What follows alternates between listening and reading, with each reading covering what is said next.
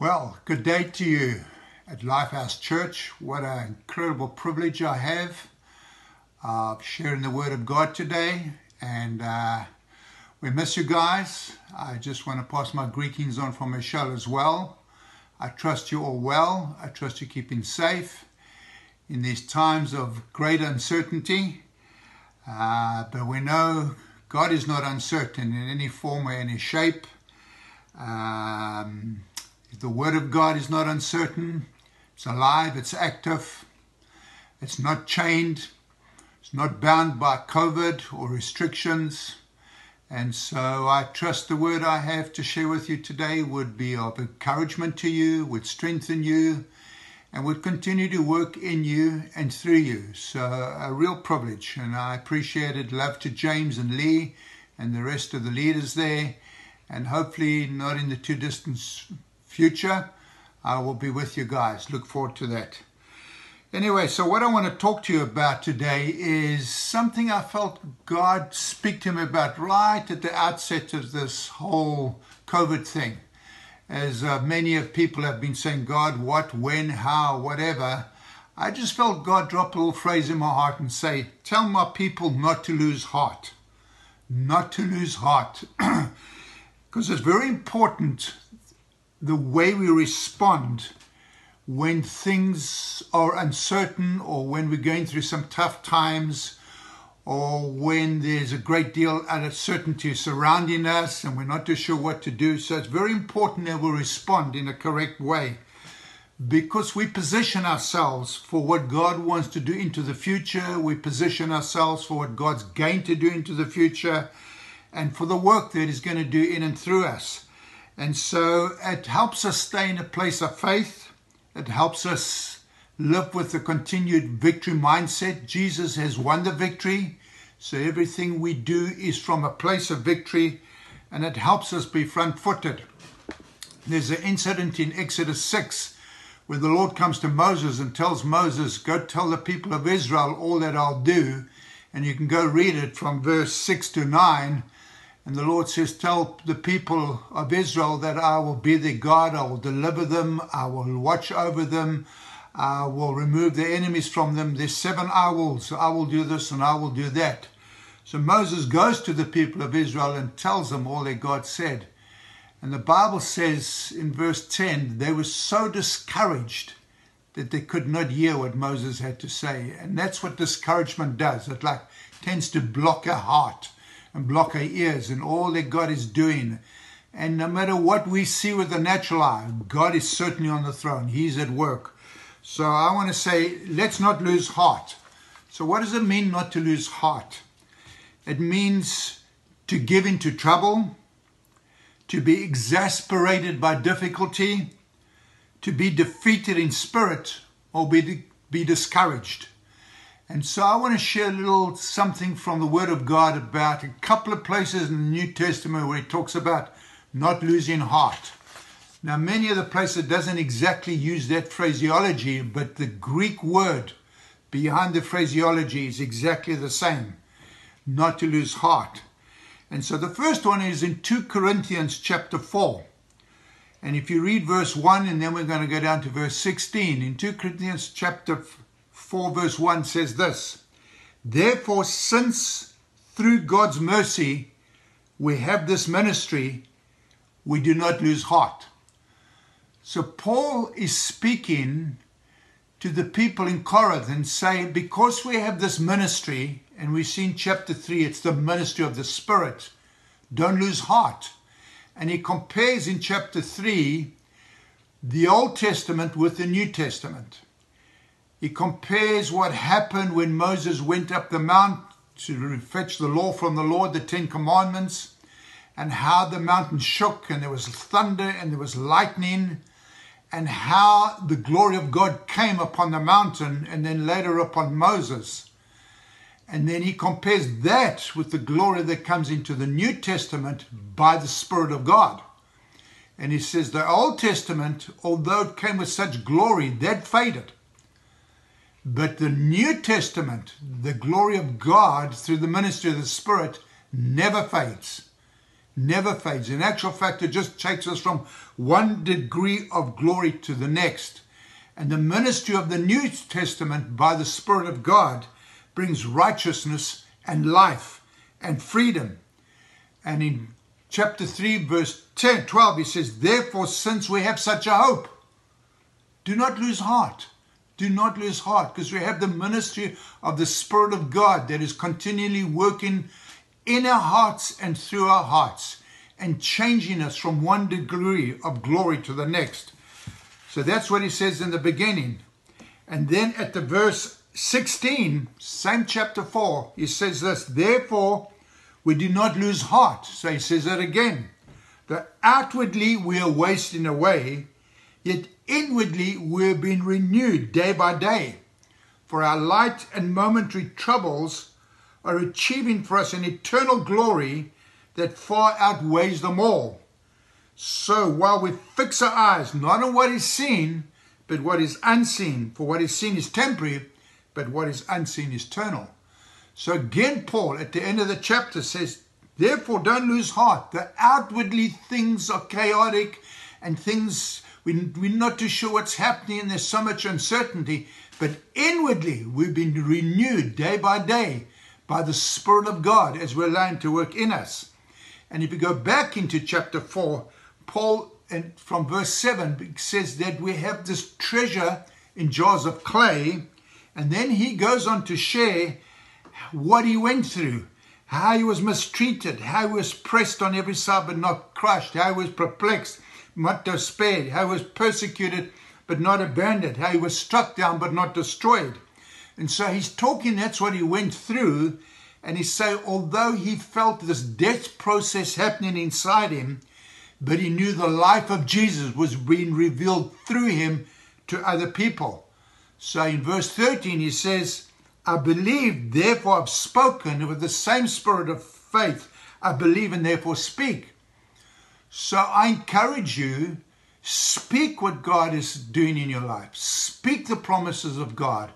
Speak what is real to you from the Spirit of God. Speak it out. Declare it. So we don't lose heart, and we are being changed from one degree of glory to another.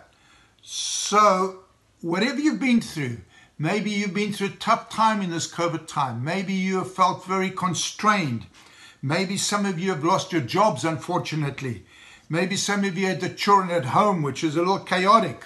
Or there's been a loss of income. Or maybe your business is not doing well in this particular time because they're so uncertain. There might even be tension in the home because everything's so crowded and everybody's living in one another and you can't go out. And then things tend to rise up inside of us. There's a rising up of some stuff inside us that sometimes is not very pleasant. But I want to encourage you, don't be discouraged. Don't lose heart.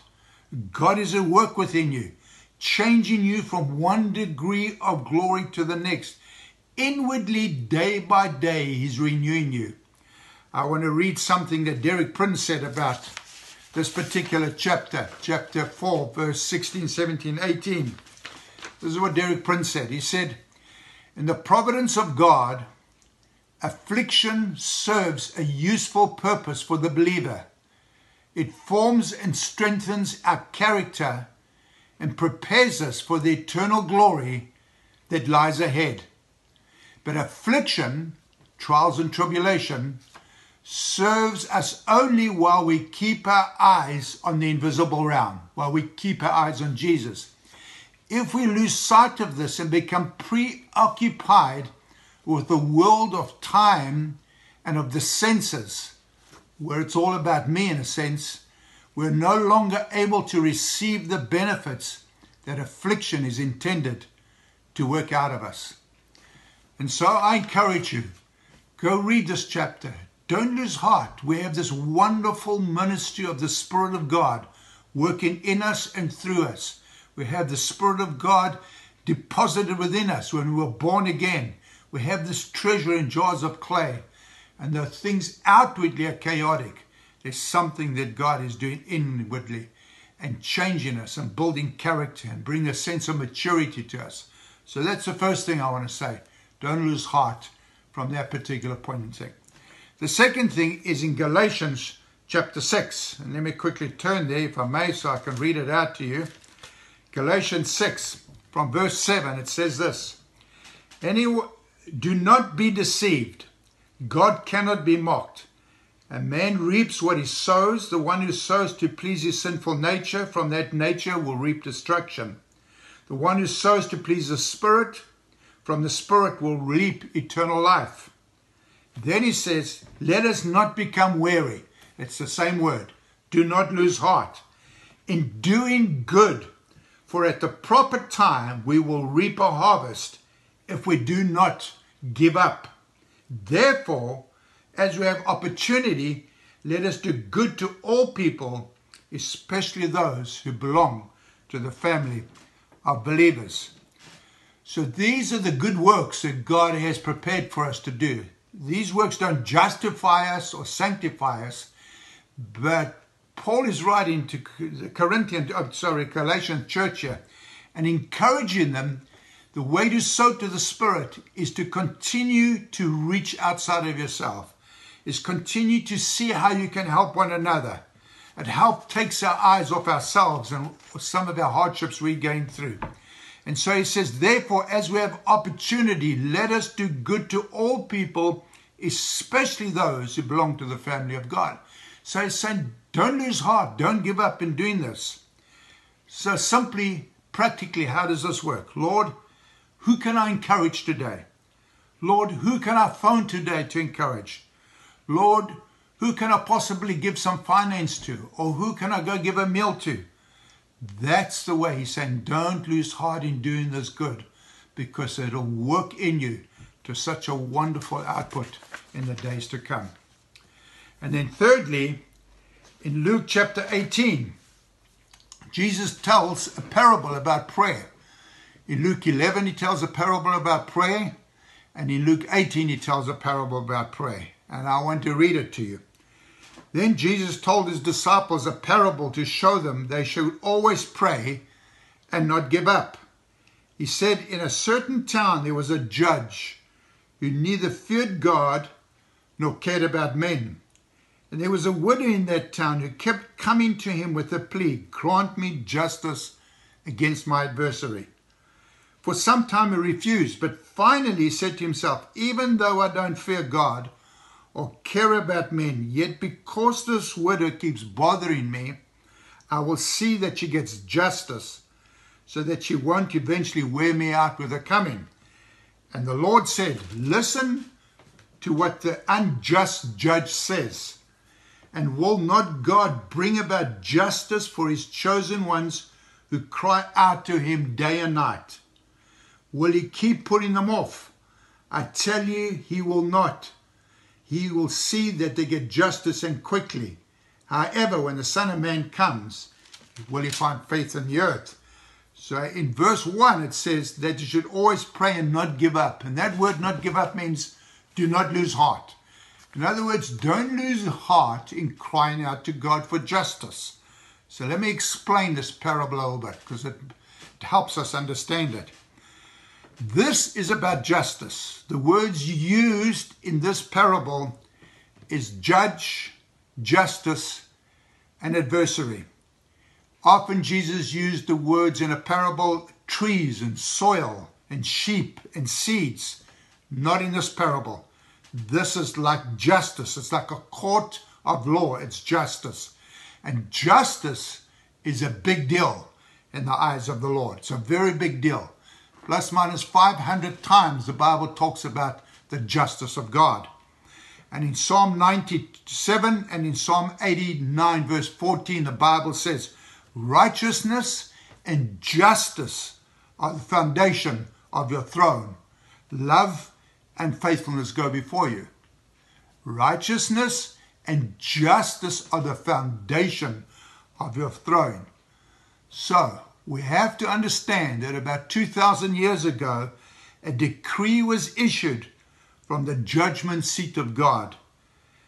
And in that decree, the evil one was judged. The work of the evil one was destroyed. It was a legal proclamation was given for the church, that's for you and me, against the evil one. That's what was done about 2,000 years ago. So when we believe we have been wronged in some way, either something's been taken from us, or somebody's criticized us, or we haven't been received what is rightfully ours, then we go to the Lord and cry out for justice. Now, when we do that, we never cry out to bring justice against people. It's not against people. It's against the work of what the evil one has brought about in our lives. So before we can come before the righteous judge and ask justice, we need to make sure that we're living in a place of a right relationship with God. What do I mean by that? Number one, when we cry out for justice, justice is not revenge. It's not retaliation. God and God alone is the one who initiates the justice in His way, in His time, when He decides to do it. And we have to leave it with Him. And we need to be innocent before Him. What do I mean by that? We need to be walking with no unforgiveness in our hearts. We need to be able to that we've forgiven others. So we need to know that our heart is clear before the Lord. Because when we don't forgive other people, we make ourselves the just. We make ourselves the judge to bring justice. And we need to leave it in the hands of the Lord. So to the degree that we're innocent, God can act on our behalf. God will put it right. So I encourage you, as you cry out to Him day and night for justice, where you feel you've been wronged, where you feel, like I said, stuff's been taken from you, or you feel you've been slandered or unjustly treated, make sure you have short accounts with God, living right with Him, and then begin to ask. Begin to ask. Begin to cry out to Him, because that's what the parable says. Day and night they came before Him. Day and night they cried out. And it says God waits for us to ask, and then God will bring the justice. Isaiah chapter 30 verse 18 says this: Therefore the Lord will wait, that He may be gracious to you, and therefore He will be exalted, that He may have mercy on you, for the Lord is a God of justice. Blessed are those who wait for Him. So we wait upon Him, and He waits upon us to cry out to Him, and then we leave it in His hands. So I want to encourage you. I want to encourage you strongly not to lose heart in this season. It's been an extended time. I know we're busy coming out of lockdown. We're in phase 2 or 3. I'm not too sure what phase we are in, to be honest with you.